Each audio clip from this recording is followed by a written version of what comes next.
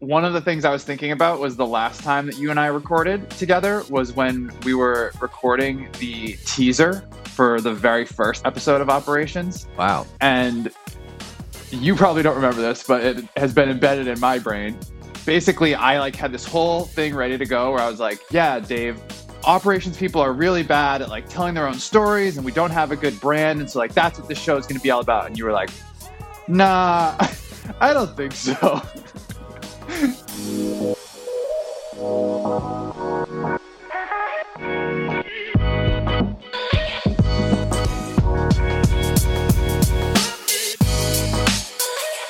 Hey everyone, welcome to Operations, the show where we look under the hood of companies in hypergrowth. My name is Sean Lee.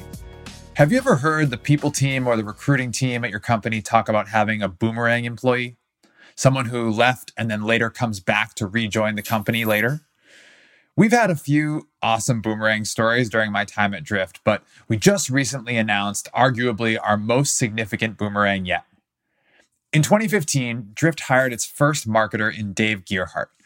During his 4 years at the company, Dave, or DG, grew to become the company's VP of marketing and helped create one of the most well-known brands in our industry along the way.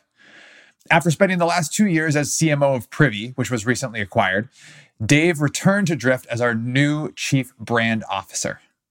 That's a pretty good boomerang story, and so as you might have guessed, Dave is our guest on this week's episode of Operations.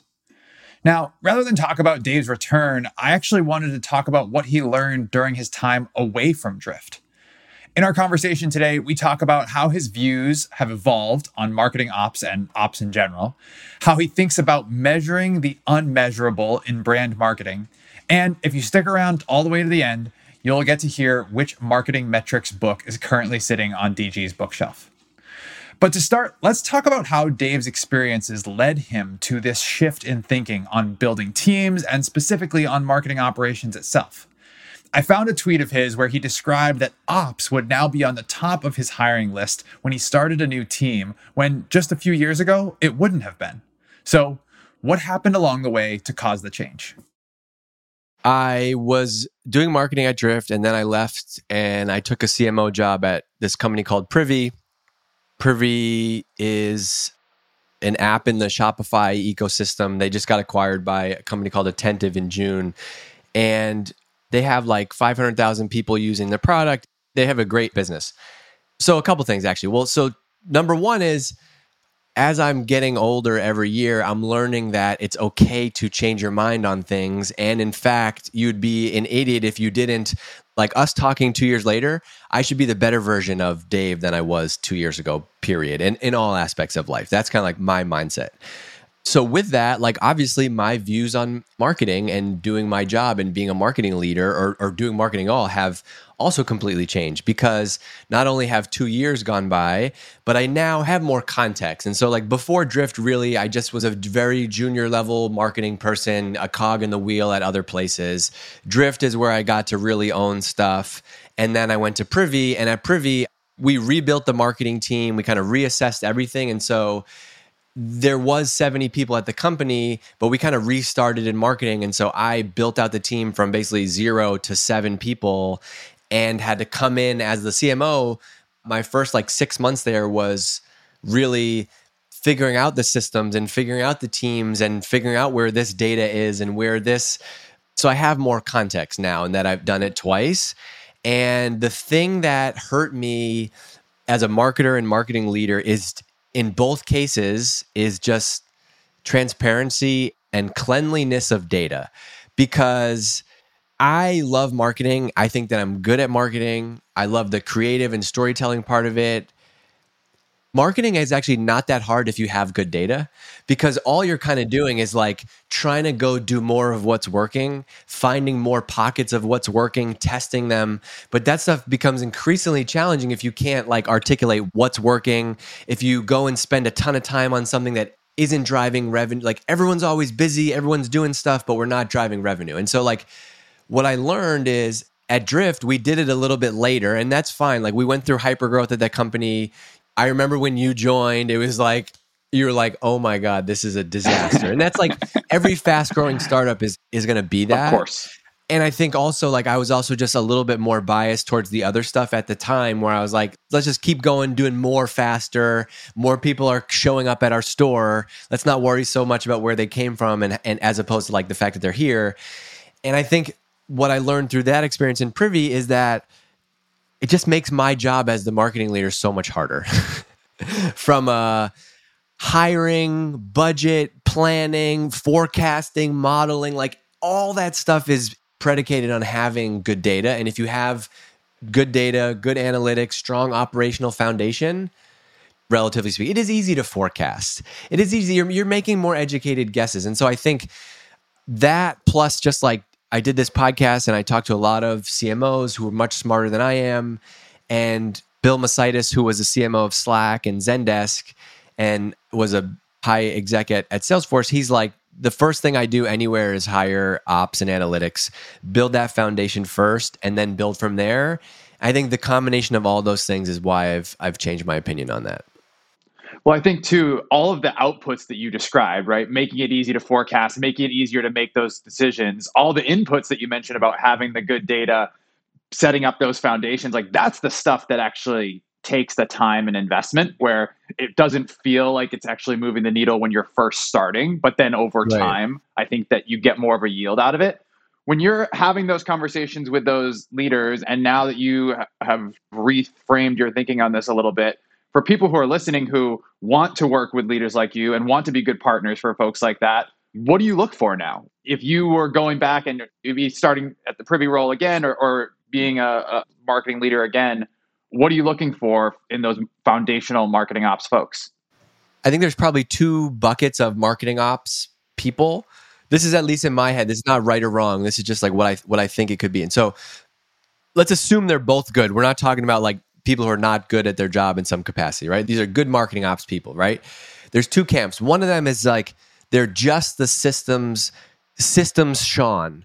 He is going to set up Drift and Salesforce and Google Analytics, and he's going to do lead scoring and routing, and he's the plumber.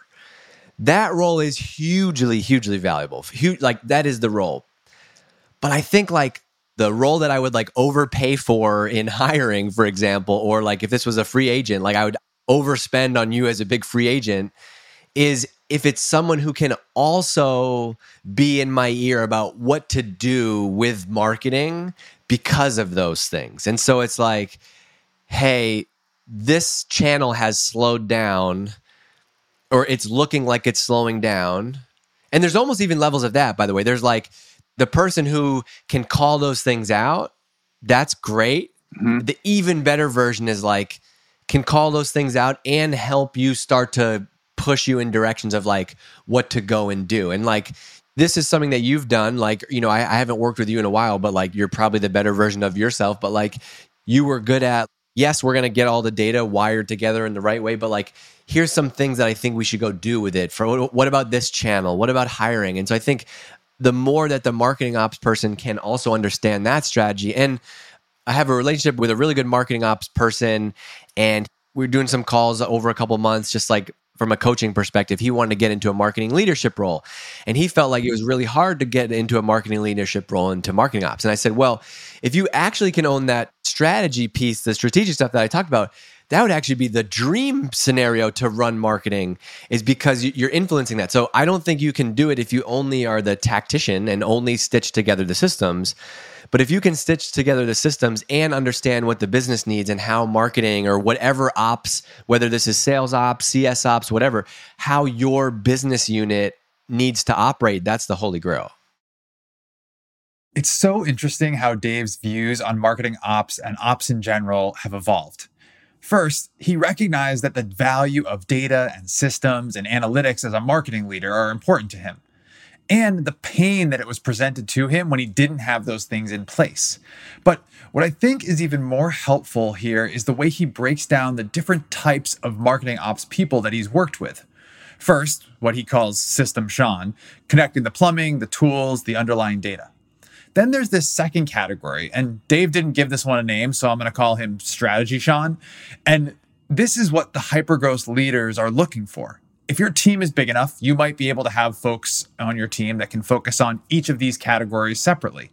But chances are, when you're starting a new team from scratch, you're going to need people who can do both the systems and the strategy side of things. Now, it's not easy to do both, but that's the type of partner that DG and leaders like him are looking for.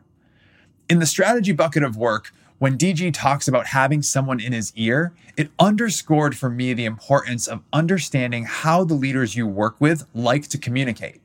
So, how should operators communicate with our marketing counterparts? I think everybody is different. So Mike Volpe, who was the CMO at HubSpot, he's the CEO of Lola. He's been my CMO mentor, coach since the early days. He's someone who would prefer you don't send him an email. Well, maybe not so much now, but like in his day, he would want the like send me the Excel file, right? Or send me the whatever. And I think that's his mode of operating. I would say it starts with understanding like what is the path that marketing leader took. And so like if the marketing leader, like the CMO of LinkedIn, for example, she came up through PR and comms, or like myself, I am more of a comms, brand, product marketing kind of, that's my thing. Like I'm more of a storyteller. I do love the channels and all that stuff, but I'm not going to be the one that you're going to send the Excel file to. I'm going to slice and dice it and check your work. Like I'm going to hire you because you're way better than that than me. And so I'll give you an example. A guy that I worked with at Privy, Ryan Pinkham, he's now like SVP of revenue, I think. He's amazing. His whole thing, like a lot of these made up examples I use, I'm referencing him secretly, is like he would say, here are 3 trends that I'm seeing, and here are 3 different approaches for each. And so like he was really good at like taking time out and like sending me a long email or deck or video that's like, hey, Dave, as we've been talking about, revenue is a little bit slow right now. I kind of had some time over the last week, and I got 3 things on my mind that I want to talk through. And I love that format. Like, I think so often we get caught up in like, what's the perfect way to deliver that? We're like, you're an expert. You're on this team. Like, you know this better than I do. I want you to come to me and say, like, there's some things that I found. It makes me sleep so good at night. It made me sleep so good at night knowing that someone as smart as that guy was thinking about what could be broken and what's happening. And so I love this, like, and I've seen CEOs do this well, like on company wikis and stuff, just like, 3 things on my mind. And I've also seen this as, this is a great way for people listening to like begin to own your career a little bit more, is like when you kind of do your work in public. Early days for me at Drift on the wiki, as just like a marketing manager, I would be like, here's 3 SEO things that I think we should be doing. I don't know SEO that well, but like, here's some things. Here's 2 things on my mind. Like, be sharing that and you will bring other people in with you. And so Ryan would do a great job of that, but he wouldn't just flag problems, right? Because if you're a manager, your whole day is problem solving. I don't need people to flag more problems. I need people to point us in the right direction for solutions that I can helpfully help us solve as a team, whether that's with people, budget, whatever. And so he would say, here's 3 things that might be broken, and here's different options. Here's the no budget option. Here's the no time option. Here's the longer time option. Then I now have like a readout that I can digest on my own, give my own opinions, and then we'll sit down together and like I might be able to read that email and make a decision, or I might want to break out more and spend more time on it. Like I love that as a template that anybody can steal in any role, really. Yeah, I really like the idea of understanding the path that the leader went through to get to the role that they have today, because it's going to give you some really good clues on how they might view a particular problem or the lens they might view a particular problem. And it's one thing to like identify that, but you can also hopefully help them to fill in the blind spots that they might not be as well versed in as well, right? Because that's going to be the place where you can actually continue to add value on those topics that you're saying might be, on their mind or the biggest things at that particular moment in time. In that same vein, another thing that I've learned just as a manager, marketing leader, team builder, whatever, it's like, damn, does the pieces of the puzzle really matter? Drift, the team that we built, it just kind of like happened because the company was growing so fast. The Privy thing was so different because I went to like, at Drift, I was there from 0 and we built it up. At Privy, they already had like a $10 million plus business when I joined. The difference there is like when I came in, I got to be more intentional in thinking about what do I need to do as the marketer, but also as a marketing leader, but also marketing leader. Okay, if this is my skill set, who is the first person I need to bring on? Who is the second person? And I really was, and I was able to do this, luckily, but like able to be more intentional about like the skill sets of the people that we brought on. And so we had a very complementary 6 or 7 people, as opposed to like, I'm really strong in ops, and my right-hand person that I'm going to hire is also really strong in ops. That didn't make any sense. I'm really strong on the brand and storytelling and comms part. And so the first hire that I made was Ryan, the super analytical revenue, demand gen leader. And that was amazing to have that kind of fit. And I think it also led to like treating the team as peers, not necessarily as like, look, I want to bring in the best people at this stage. And the more you can understand the fit of the team and how we all work together really makes a difference. As a leader at any stage, you got to know the team that you're surrounding yourself with. Where am I going to be biased to spending my time? And so I'm going to spend more time here. I need somebody that's super strong to be able to hold that part down. I love DG's take on building your team with each other's strengths and weaknesses in mind. We've talked about that on the show before within the context of the different roles within operations itself, but the same dynamic exists in the partnerships between ops and our go-to-market partners. DG and leaders like him are looking to us to be the experts. We can all take ownership of that expert role and bring things to the conversation that fit into those big themes that he was saying were on his mind. For example, one thing that I do each quarter in a one-on-one that I have with our CRO is ask him what are the big themes on his mind right now. Not the tactical projects we talk about all the time, not the specific goals we crafted together, but what are the big moving parts of our business that he spends his own time thinking about? That way, when I'm bringing him updates or pointing out insights, they always fall within these broader themes. Okay, back to Dave. He mentioned his journey from Drift to Privy, which, as he mentioned, is an e-commerce business. When I think about my own blind spots, all of my career and most of the guests on this show have been in a pure B2B context.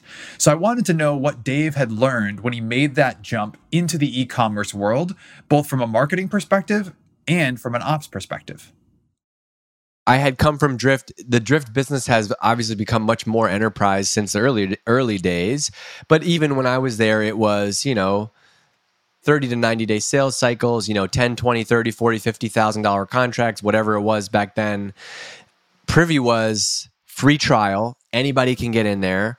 App Store distribution play. And so like 90% of Privy traffic and trials came from the Shopify App Store. So completely different marketing motion than Drift, right? And it was 15-day free trial, and the average sale price, the average customer is going to come in and buy for like $30. And so it was very transactional. It was like 14, 15-day sales cycle because that's how long the trial was. And so it was different. But I think what I learned at Drift is I think we really understood the kind of fundamentals and the principles. And so like I didn't have perfect benchmarks going into Privy, but I had a good enough sense of like, that seems really high, or that seems really low, or surprise, the sales team isn't touching all the leads. And it's always so it was interesting from that perspective, but it was also cool. It was like it was a really a satisfying like mental thing to go and apply kind of what I thought I learned at Drift to a different business and be able to find other ways to go about it. And I think those things translate. I think it's a different industry, but it still is B2B. We just are selling to small businesses, but it's like, it is much different. And a lot of it was touchless or like one sales call and they close. I mean, the other thing that was obvious to me that you also took with you from Drift and applied was just the idea of you recognized that you needed that education and you just sought out role models. So as someone following along, you could see like, okay, great. I'm going to be incredibly open about the fact that this is a new thing for me. And then I'm going to use podcasts or whatever as my means of saying to people, hey, you're smart about this. Teach me about it. That's something that you and me and everybody who hosts a podcast at Drift, we've been selfishly doing that for years. This is an unbelievable like hack. And I talk about this, to me, the super secret ROI of doing a podcast as an individual is learning. And so like when I went to Privy, I launched our initial podcast and I hosted maybe the first 30 episodes. And I didn't try to pretend like I was an expert in e-com. I pretended like I was a marketing nerd who thinks he knows a lot about marketing and loves that. And e-com is like pretty, it's fun to understand. But I took the angle of, all right, Sean, so like you're an expert in ecom. I just spent the last 4 years, in marketing and B2B. Tell me about this. And so like I got to go to this with a blank slate and learn through podcasting. And I got to do 30 interviews with some of the smartest people in the ecom industry. And I don't think I've ever said ecom, by the way. And that was an amazing way to learn. I also found 1 or 2 channels to go really deep on. And so if you're going into a new industry, it's too hard to like try to study everything. And so what I did is I asked Ben, the founder, I was like, what's your like number one podcast in this space? And he's like, oh, this guy, Kurt Elster, has this podcast, the Unofficial Shopify Podcast. And I made that my habit. I didn't listen to anything at audiobooks, podcasts for probably the first 2 months, any workout, walk, whatever. I just binge listened to this guy's podcast. And it helped me get up to speed so fast. Granted, it's not like I was it is still marketing. It's still SaaS. Like I was not going into cybersecurity where I would be drowning and never be able to figure it out. But like to be able to learn through them and learn that industry, that gave us a huge advantage for sure. What I really appreciate about Dave is that despite all of his success, he still tackles new challenges, new industries, new topics with the exact same approach as earlier in his career. He seeks out role models, he finds the experts, talks to them, and just acts as a sponge. Now, if you follow Dave on any social media, LinkedIn, Twitter, the other thing that you might have seen him talk about many times over the years is how he loves to do things in marketing that you can't actually measure. And as operators, this doesn't exactly fly in our world. So while I had DG on the show, I had to ask him, where does he draw the line between the stuff you should measure and what you just can't? Okay, so I think like most of that is trolling. The truth comes out. Yeah, I don't mean like, let's take $100,000 and spend it on LinkedIn and not measure it. That's not what I'm saying. What I mean is like there's typically, I would say this typically relates to things like content, podcasting, social media. It typically relates to some of the more like brand channels, I guess, like non-direct response channels. And like what I mean by that is like there are just some things that like you can do because they feel like the right thing to be doing, and it's not like the whole team has to shut down what the things that you have to measure are when you're spending money to get something back. Of course you should measure that. That is obvious, right? Or when the whole team, or if it's not like a direct response initiative like that, when the whole team is spending lots of time on something. And so like we should be able to measure the impact of spending $1 million and having the whole team spend half a year working on an event. We should be able to measure something like that, of course. Does the output always have to be pipeline? No, there are other measures. But I think that like there's a whole camp of people in marketing who kind of will only do the direct response things. It's more of like the inverse of that. Like we will only do the things that we can directly measure, right? And so when you do that, you miss out on things like this. Like what is the ROI of doing this? Like could you add up, how much your salary divided by the hourly rate that it is, how many episodes you've done and that's never going to get you anywhere, right? But like what happens on those channels that are not direct response channels is there's so often you kind of feel little pockets of things, right? Like I don't actually have a sense of the ROI of me being active on LinkedIn, but I know that it's helped me build a private community of 3,000 members. I get messages all the time from people, investors, advisors, this job, that job. That is like, I don't know how to measure that, but I feel it because I see it every day and I measure it by, I get a lot of inbound emails and messages. That's how I measure that, right? Early days of Drift, we didn't know how to quantify a dollar perspective, how much pipeline Seeking Wisdom, our podcast, was bringing. But we would walk through the freaking Copley Mall in Boston and people would be like, DC, and they'd see him and want to wave, right? Or I would go and speak at an event in Amsterdam and 3 people not speaking English come up to me and tell me, and we had no presence internationally at the time, how big of a fans they are of Drift and they haven't bought it yet, but they love our podcast and they're getting budget and they're going to buy. It's like, it's those pockets of things. And that is where I feel like, don't forget the art and science of marketing. You got to be able to measure that. But there's these little pockets of of engagement, of audience feedback. And I think this is what is so powerful about social media and podcasting is like people talk about direct to consumer from an e-commerce standpoint, like Harry's razors or whatever. But like when I think of social media, the power of direct to consumer is like you can reach your dream customers or dream audience like instantly anywhere online. You, Sean Lane, stood up a podcast about operations and have now created this like community of operations people. That doesn't need to be 100,000 people big for that to be really powerful, right? Like my friend Eric Jacobson runs this company called Lemon Pie where they do podcast production and stuff like that. And he's like, we get maybe like a couple hundred downloads of our podcast every month, but like the amount of great quality leads and business that we've got from that is like multiple $1 million in revenue. And that's plenty for our small little agency. And like, so it also is relative, but like, I say this because I don't want people to miss out on some of the like authentic responses and conversations that you can get from creating community if you just only focus on the hardcore, like direct response ROI type stuff. The thing you said about the art and science of marketing, right? That art and science applies everywhere across the entire go-to-market, even in the direct response world, right? I have sat through endless conversations about, do we have the exact right, perfect multi-touch attribution model to say who was getting credit for this particular thing? Like at the end of the day, if you don't have the right amount of meetings or the right amount of pipeline, all that stuff doesn't matter, right? It might help you make better decisions, but seeing the forest of the trees a little bit, I think helps with problems like that. And so if that analysis paralysis is stopping you from launching your new podcast, getting this DGMG group out the door, like that's the stuff that is just not going to be helpful and you'll never actually ship anything. Also, like when we get so caught up in the marketing and the ops side of things, if you go zoom all the way back out, in order to get people to buy from you, they first have to know you and like you and trust you and believe that you're the right fit. And so like we like to jump right to like the tactics. Book a meeting and meetings aren't working. And so therefore this is broken. It's not that this is broken. It's like maybe enough people don't know you and like you and trust you yet. And so there's kind of all these little things these little touch points that go into that bucket.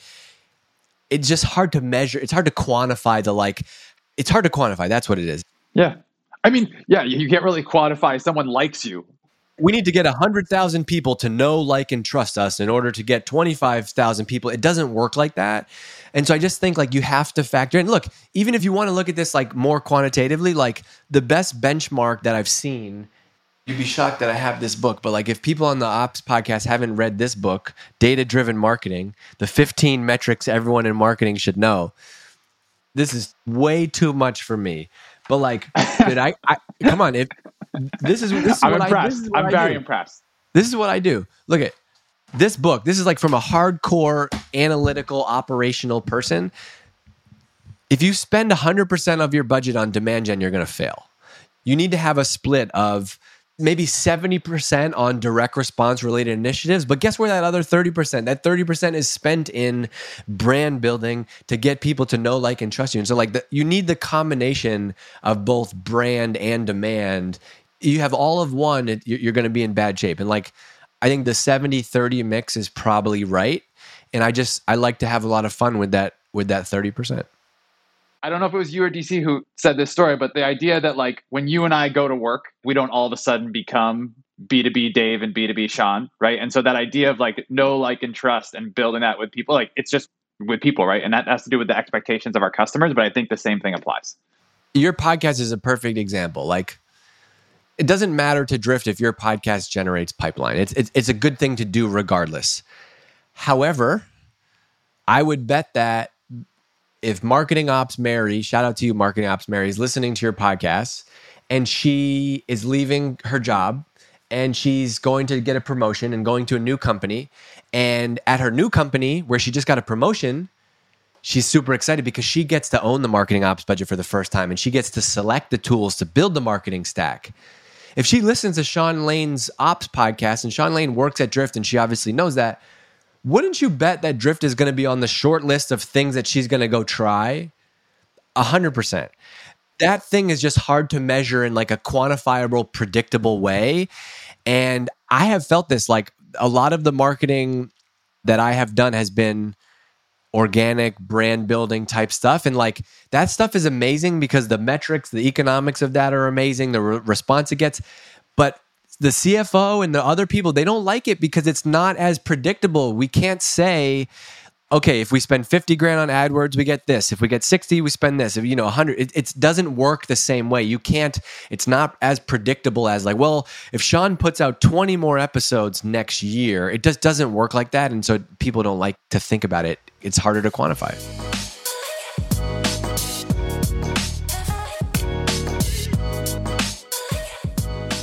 Before we go, at the end of each episode, we're going to ask each guest the same lightning round of questions. Ready? Here we go. Best book you've read in the last 6 months? Ooh. It's tough to pick one. You're putting me on the spot. Actually, I'll give you it. It's a book that I'm reading right now. It is called One Summer by Bill Bryson, and it's about the summer of 1927, which is, I love it because I've been really interested in history, and this is kind of like it's narrative nonfiction, which I've learned is a genre that I could like, so I'm going to get more, where like he's telling the story of history, what happened that summer, Charles Lindbergh, Babe Ruth, the Mississippi flood. Like it's a great way to learn history, but it's told through narrative, and I really like that. And I also think like, given everything that's been going on in the world like the last year or two, reading more history has helped me understand that like a lot of what we're going through has happened in some way before. Even in this Bill Bryson book, I posted this tweet the other day. It was like in 1922 when they first launched radio stations. The way that it was set up was so like anybody could really create, I don't know how they did it, but like anybody could stick up an antenna and like create their own radio station. And it was like exactly what podcasting is today. It's so wild. And so it's cool to study that. So I would go read that one. That's a good one. That was a good one. All right. Normally I ask ops folks their favorite part about working in ops. So I'm going to ask you your favorite part about working with ops. Nothing. No, just kidding. And that's the clip for the episode. No.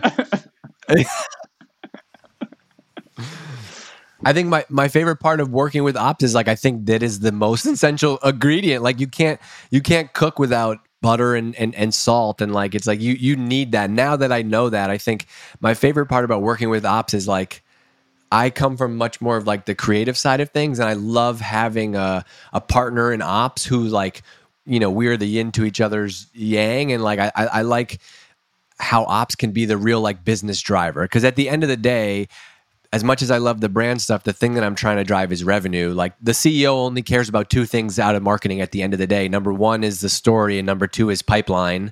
And you can argue about which order those things should go in. And I think that the more that marketing ops is like a real strategic partner and peer to me in that role, like that's the best part, no doubt. Flip side, least favorite part about working with ops? It's tough. I think this is true with any team that is involved more on the technical side, where like things just take time, and I don't always appreciate. This is not a knock on ops. It's just like I'm very much like I have an idea, let's do it right now because it's hot. Let's go do it. And usually there's things that just have to take time and have to be set up. And I think part of me is learning to be a little bit more patient. I'm shocked by that answer, Dave. I'm shocked. All right, somebody who impacted you getting to the job you have today. There's three people that I think have had the biggest impact the last probably 5 or 6 years.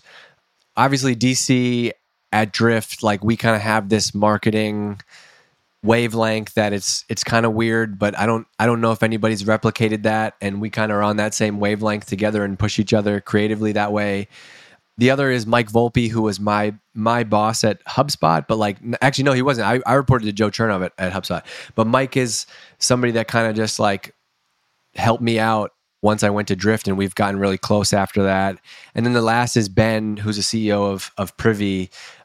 I've just been lucky as a marketing leader to have worked with two CEOs back to back who get marketing, who believe in marketing, who question the right things. But I always say like life is too short to work for a CEO who doesn't get marketing. And that's because there's so much, marketing is hard enough as it is. There's so much internal stuff that gets in the way.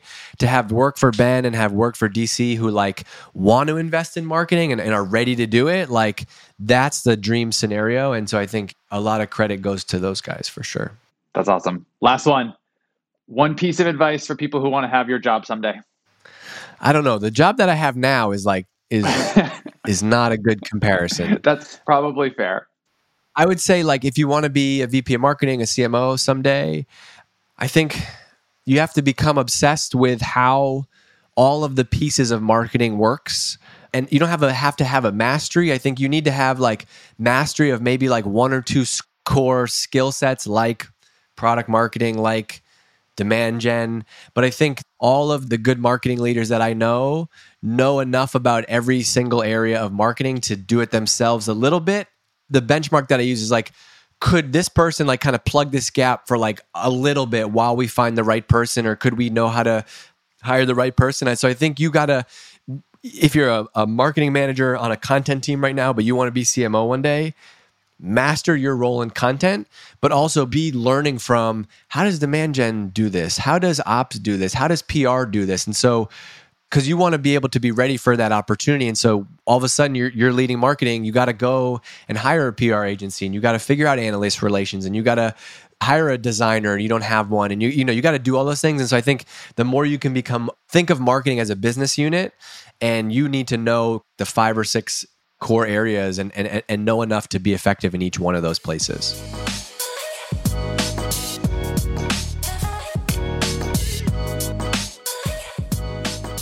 Thanks so much to DG for joining us on this week's episode of Operations. Welcome back, DG. Thank you so much for being on the show. If you liked what you heard from DG today, make sure you are subscribed so you can get a new episode into your feed every other Friday. Also, if you feel like you learned something today, make sure to leave us a 6-star review on Apple Podcasts. 6-star reviews only. All right, that's going to do it for me. Thanks so much for listening. We'll see you next time.